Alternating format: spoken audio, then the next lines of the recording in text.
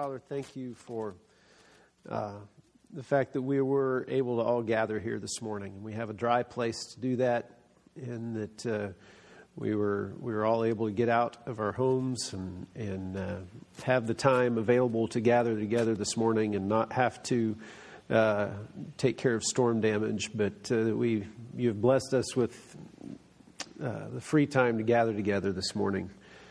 So just ask that you would continue to bless this time, that you would knit our hearts together with each other and together with you, and that we would truly take the opportunity that we have this week to show your love and represent your kingdom in some real tangible ways to our neighbors and to some evacuees that are here not by their own choice. In Jesus' name, amen. So we are continuing our series this morning on the vineyard values. And again, if you've missed, in particular, the first two, when Scott and Noel spoke, those are kind of the banner that covers everything else. So if you missed those, and of those two, especially the one where Noel talked about, we are a people of the kingdom of God. That's how all of our values start out. We are a people of the kingdom of God who, and then there's our values that flow from that. And if you missed that, then you need to go back and listen to that, because it is absolutely foundational to not just who we are as the Vineyard movement, but to who we are as children of God. And it is really, really important stuff. So you can go online, go listen to that podcast. But we are a people of the kingdom of God. And today we're going to talk about who experience and worship God. So last week was we're empowered by the Holy Spirit. We partner with the Holy Spirit, right? And we talked about that. And today we're going to talk about we're a people of the kingdom of God who experience and worship God. And so in similar fashion to last week, we were talking about the Holy Spirit. There is a presumption in us being empowered by the Holy Spirit, right? And the presumption was that God will and does directly interject himself into our daily lives. That's the presumption, that he's not removed. He's not just hovering above us somewhere watching all of this going, sorry about your luck. He is active in our daily lives. That was the presumption that we had over all that. Well, we're making that same presumption today, that if we are going to experience God, then he's got to be available for us to experience, right? And so we're assuming that God wants to show up and wants to be here with us. It wants us to experience him, wants us to worship him. And so this kingdom of God that we're talking about, remember, this is not a geopolitical state that we're referencing when we talk about the kingdom of God. And the kingdom of God is not simply the people of God gathered together. Like, we can gather together as the people of God and not be the kingdom of God. The kingdom of God is when God interjects himself into our broken world, and in our Vineyard vernacular we say, and begins to set things right. That's when the kingdom of God shows up. And we see this when Jesus performs the miracles. This is an example of that. And certainly the miraculous is a part of that. But any time that we stake a claim for the theme that you see in Scripture, both in the Old Testament and in the New Testament, is the theme of righteousness and justice. That's the theme that we see connected with the kingdom of God. So when you stake a claim for righteousness and justice, whether that's setting things right physically in somebody's body, whether that's speaking up for the poor, whether that's serving the evacuees that are in our community because of the storm and that need certain things that they just couldn't bring with them, and so forth. When we're about righteousness and justice, that's when we are participating in the kingdom of God. And we do so in partnership with the Holy Spirit, like we talked last week. And it is also empowered through our worship and experiencing God. And so, again, God wants to be known. And this is what I think is the great distinctive of our faith with all the other faiths out there. Pick them. I don't care which one.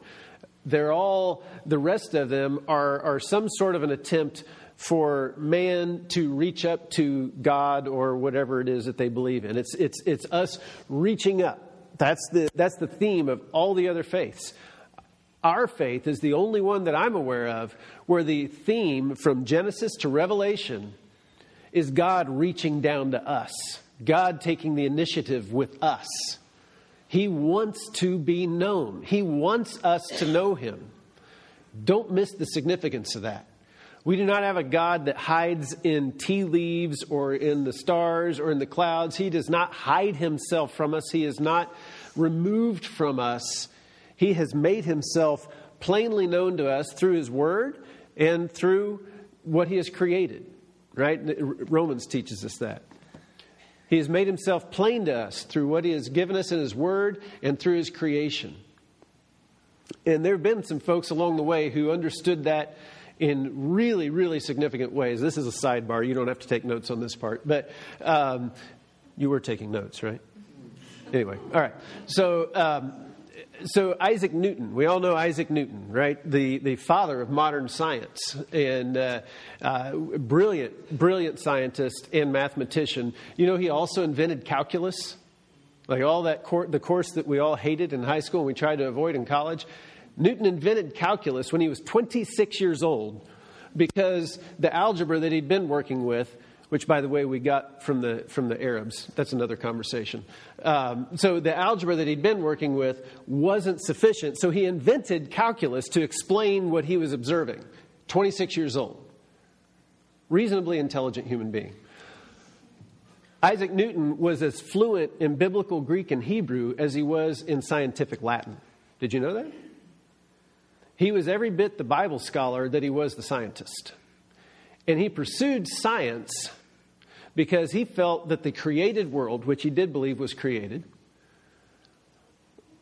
by studying that, we could learn God's thoughts after Him. We could see how the Creator works. And we could learn from God just as much through His creation as we could through His inspired Word. That is Isaac Newton.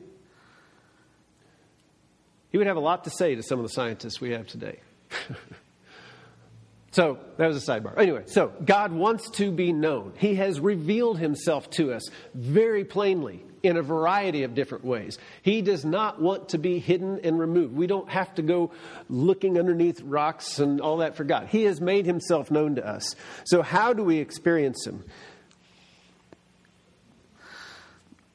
Well, part of how we experience Him is what we did today, this morning already, and what we're doing right now. When we gather together and we worship with God, because it is with God, not just to God. When we worship, then there is an experience with God. And there are things that happen when we worship, usually emotionally, that, at least for me, don't happen when I'm driving down the car listening to the or driving down the road in my car listening to the radio. It doesn't happen. But it happens when I'm here with the rest of you and we're all worshiping together. It happened for me this morning.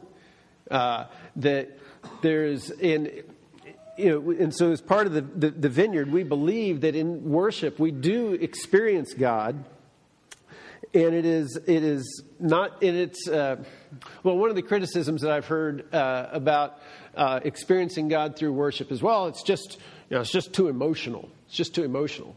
And I grew up in a very stoic tradition. Don't misunderstand where I'm coming from with this, but that's always kind of confused me when someone would say that, well, worship was just too emotional. I'm like, well, what's it supposed to be? I mean, come on, man. It's worship, right? I mean, when you experience God, when God interjects Himself into your life, shouldn't it be a little emotional? I mean, when you read Scripture, what is the most common response to being in the presence of God? Like there's several instances in Scripture where people are in the presence of God. What's the most common response? They fall on their face. It is emotional. It is physical. It is spiritual. It is like, oh, wow. They don't have words. They fall on their face. That's the response to being in the presence of God. It's not some pious stoicism. Oh, yes, God is present. Yes. Yeah. No, it is physical. It is emotional. It is spiritual because you are in the presence of the holy God Creator. So it is an emotional experience. It should be an emotional experience when you're worshiping God and there is that connection corporately with God.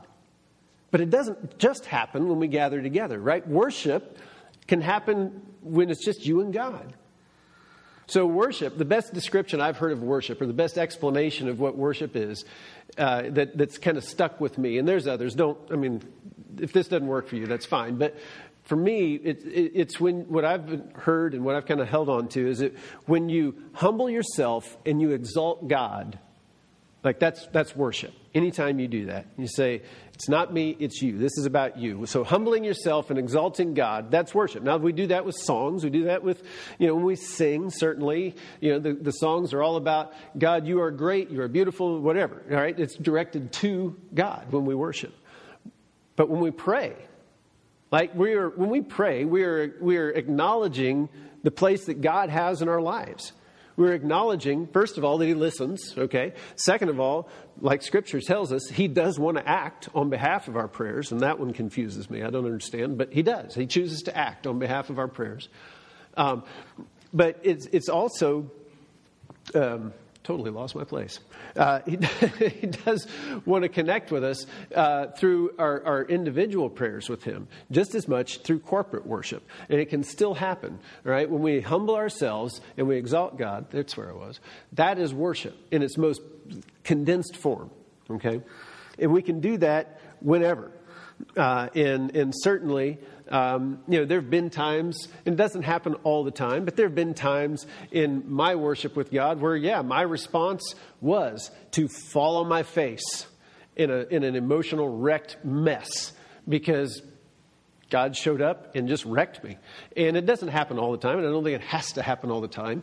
But that gets to part of what our experiencing of God is like in the vineyard is, sometimes it's emotional, but it's not emotional all the time, right? And it doesn't have to be. So it's not about hype. It's not about us trying to contrive, what the experiences of that encounter are like all the time, because it doesn't have to be like that all the time. It's fine to stand there and say, God, I love you, and this is great today, and not fall on your face. That's fine. And that's part of our value in the way that we worship and experience God in the vineyard is we want to make space for God to be God. And we don't say it has to be like this all the time. But if God shows up and you fall on the floor in an emotional wreck, well, all right, we're going to pray over you. And sure, if that's what God does, that's what God does. And that's kind of the theme that I've seen throughout the vineyard is we want to make space for God to be God. And we're not going to contrive it or put limits on it from our own understanding or our own desire to always have a certain emotional experience. It's neither one of those. We just want God to be God, and we want to encounter God and experience God however He wants to show Himself to us. And so we want to, and through our worship, and this kind of goes back to last week with partnering with the Holy Spirit, it's through our worship that we gain sensitivity to listening to the Spirit of God.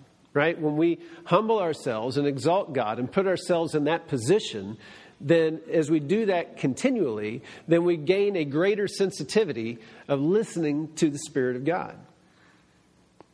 And this can look at, so the best story that I can think of from Scripture that talks about listening to the Spirit of God is Paul. And you remember the story of Paul when he's in prison, I believe it's in Philippi. Could be wrong on that. Don't hold me to that. But they're in prison, right? And there's a group of people praying for Paul. And I think it's Silas that's with him here. And so two of them are in prison. A group of people are praying for them in prison. Now they're in prison, we know, for preaching the gospel, right? So if let's just say that Ryan and Bryant got thrown in prison tonight for preaching the gospel, and we all gather here to start praying for Ryan and Bryant, I'm going to guess that one of the prayers that we're praying is, God, get him out of prison, right? That would be a pretty logical prayer to pray in that situation. Hey, God, they're there because they were standing up for you. How about you get them out? So they can go back and stand up for you. So that might have been part of what they were praying in this situation. Don't know, it's not recorded, but I'm guessing that seems reasonable. In the middle of the night, there's an earthquake. The torches fall off the wall and are snuffed out. The gates fling open on the jail, and the chains literally fall off of Paul and his companion. Now, I don't know about you, but if I'm in that situation And I've been praying, God, get me out of prison. And there's a whole bunch of people back at church praying, God, get these guys out of prison. And there's an earthquake and the doors fly open and my chains fall off and the lights go out. I'm thinking, thank you, God. I'm out of here. Right? I mean, would you not think that? I mean, how much more of an act of God do you want on getting you out of prison? And that's what Paul's companions started to do. And Paul said, wait. We're not supposed to go. Huh? And so when the jailer, he was knocked unconscious too. Did I leave that out? The jailer is unconscious. So when the jailer comes to, relights a torch, he's about to commit suicide because he knows the prisoners are gone. And as a Roman jailer, your life is liable for maintaining those prisoners in jail. If there's a jailbreak, they kill you as a Roman jailer. That's how that worked in the Roman system. So the jailer, literally, he sees what's happened. He's about to commit suicide. He's about to stab himself. And Paul says, whoa, we're all still here. So not only did Paul stay, but he convinced everybody else to stay. Really? The gates just flew open. And as a result, Paul sat down with that jailer and his whole family because they lived at the jail. And they all started following Jesus that night. And, by the way, the next morning they were released from jail and they went back to everybody. But Paul knew. Now there's another story where that same thing happened and they did walk out. They did walk out. So how do you know? I mean, that's what's always confused me about that story is how in the world did Paul know that was not God saying, walk through the open door, right? God just opened a door if this is... Well, here's the open door. And Paul said, Are you listening to me? Is what God was saying to Paul. Are you listening to me? Or are you just on your own agenda here? Well, Paul, because of the time he had spent worshiping God, humbling himself, exalting God, listening to the Holy Spirit, knew that walking through that door was not the answer to their prayer. That they were going to be out of jail, but this wasn't the way it was going to happen. Man, you got to be listening real close to hear that. You got to be listening real close. But that's what happens when we worship and experience God, both corporately and individually, is you get that sensitivity to the Spirit, to where you can hear those things from the Holy Spirit. Because if our lives are filled with all the noise and influence and input from our culture, and we don't spend time worshiping together and individually with God, then how in the world are we going to be able to hear God unless he just hits us over the head with a 2x4, right? If all of our influence is our culture around us and we don't spend time humbling ourselves, exalting God, focusing on God, how in the world would we hear what he has to say? It is vital, if we are going to be a people of the kingdom of God, that we worship and experience God together and privately one-on-one. Absolutely vital to us carrying out the mission. And of course, the Spirit also gives us gifts to help enable us to be the people of God, right? To be that kingdom of God. He gives us all the gifts that we talked about last week.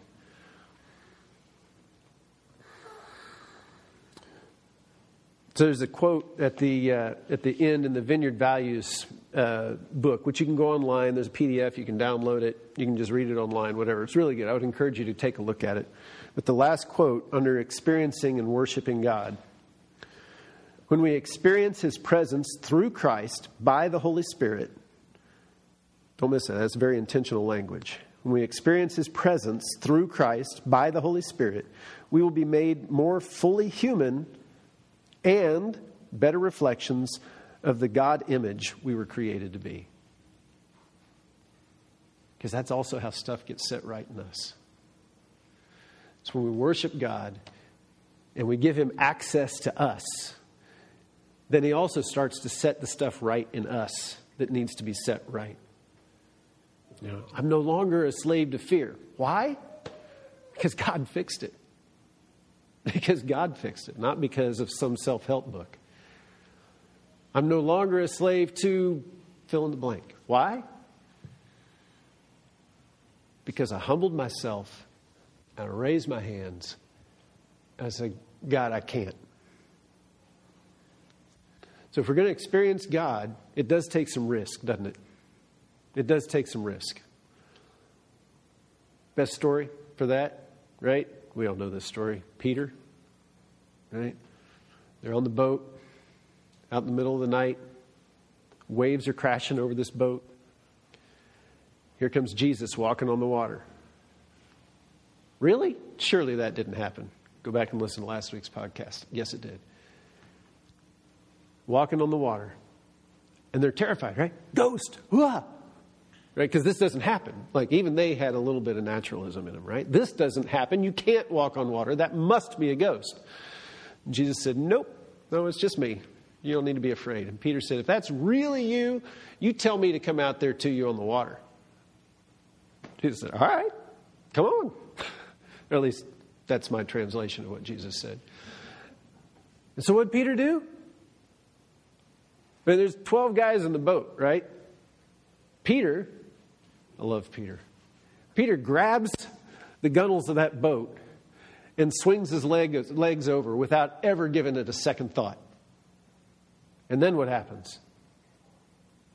He walks on the water. He walks on the water for a while. And then he looks around and goes, wait a minute, I shouldn't be doing this. And then it's like, Jesus, oh, you have little faith. Like, really? It seemed like a lot of faith. Anyway, there's risk. There's risk. If we're going to experience God, we're going to have to let go of some things. We're going to have to let go of what we're holding on to inside. Sometimes we're going to have to grip the sides of the boat and swing our legs over. Because if there's not risk in experiencing God, are we really experiencing God? Or are we just staying in our own little shell of what we think God should be? Because I got news for you. Read the book. If you're really following Jesus, you're really following Him, He will consistently take you to a place where all those things that you are hanging on to, they don't work anymore. He's going to take you right to the edge of that. And you're going to say, and He's going to say, okay, now I need you to take the next step. You say, I can't take the next step because all that stuff I'm counting on isn't there anymore. And He's going to say, right, I understand. Now take the next step. Am I enough or am I not enough? That's where Jesus takes us. And if you want to experience God, really experience God, and not just your contrived notion of who God should be, then you got to step. You got to do it. And it's scary. And sometimes it's painful. But I promise, if you'll do it, you will know God and experience Him like there is no other way possible that could have happened. And Paul tells us that that's the highest goal, right? Remember Paul's things. I consider everything lost. Remember that passage in Philippians? Everything's a loss. I consider it all rubbish. For what? To plant churches all over Asia? To be the biggest ambassador, for the gospel? To write the majority of the New Testament? Is that what Paul considered it all a loss for? No. Remember what he said? I consider everything a loss that I may know Christ Jesus. That's it. That's what everything was rubbish for. Just so I can know my Lord. That's it. Because that's enough. So this that we do on Sunday mornings, this is not optional if we're going to be people of the kingdom of God. This is essential. This is vital. Some of us know that. Some of us are struggling with that. This is not optional stuff because it's here. This is the only time that I gather with the rest of you during the week and do this. This is it. I mean, we may all get together and hang out from time to time. But this is it. This is the only time. This is where this happens, where I humble myself and exalt God with the rest of you. Now, I can do it one-on-one all the time, but it's not supposed to stay that way, right? We got to do it together. So this is important stuff if we're going to be a people of the kingdom of God who experience and worship God. So, similar to last time, we do want to give God the opportunity to be God. And as we wrapped up last week, I invited anybody that needed prayer over something, anything, I don't care, to just stand up. And I volunteered myself last week because, as you can probably tell from every conversation you've ever had with me, my sinuses are all messed up, polyps all in my head, need expensive surgery that probably won't even work for very long. And so I have no smell, no real taste. It's kind of a bummer, not life-threatening, but I'd love for Jesus to fix it. I really would. It would be really nice if he'd just fix that. So I'm gonna keep standing myself. I'm gonna ask if anybody else needs prayer. If you just kind of stand or make your way up here in just a second and take a look and see who's standing up here. And some of you a couple of you come and pray over each person. And there's it's not like if Scott doesn't pray, it doesn't work, right? Come on, all right? Scripture's real clear. All we got to do is be available, right, to God. That's all he needs is availability. He doesn't need a special skill set. He needs availability. So that's how we'll end our time. If you would like prayer, come on up here, one side or the other. Folks come up and pray over you. Go get your kids, and that'll be our time together this morning. Yes, Scott? Could you tell everybody how we experience God when we pray for each other? Yeah, so as we pray for each other, there's a couple of things that may happen. God may show up right there in the moment, and sometimes that happens. And the things that you're praying for that person may start to happen right there. And I've seen that happen, and sometimes that's the way God wants to do that.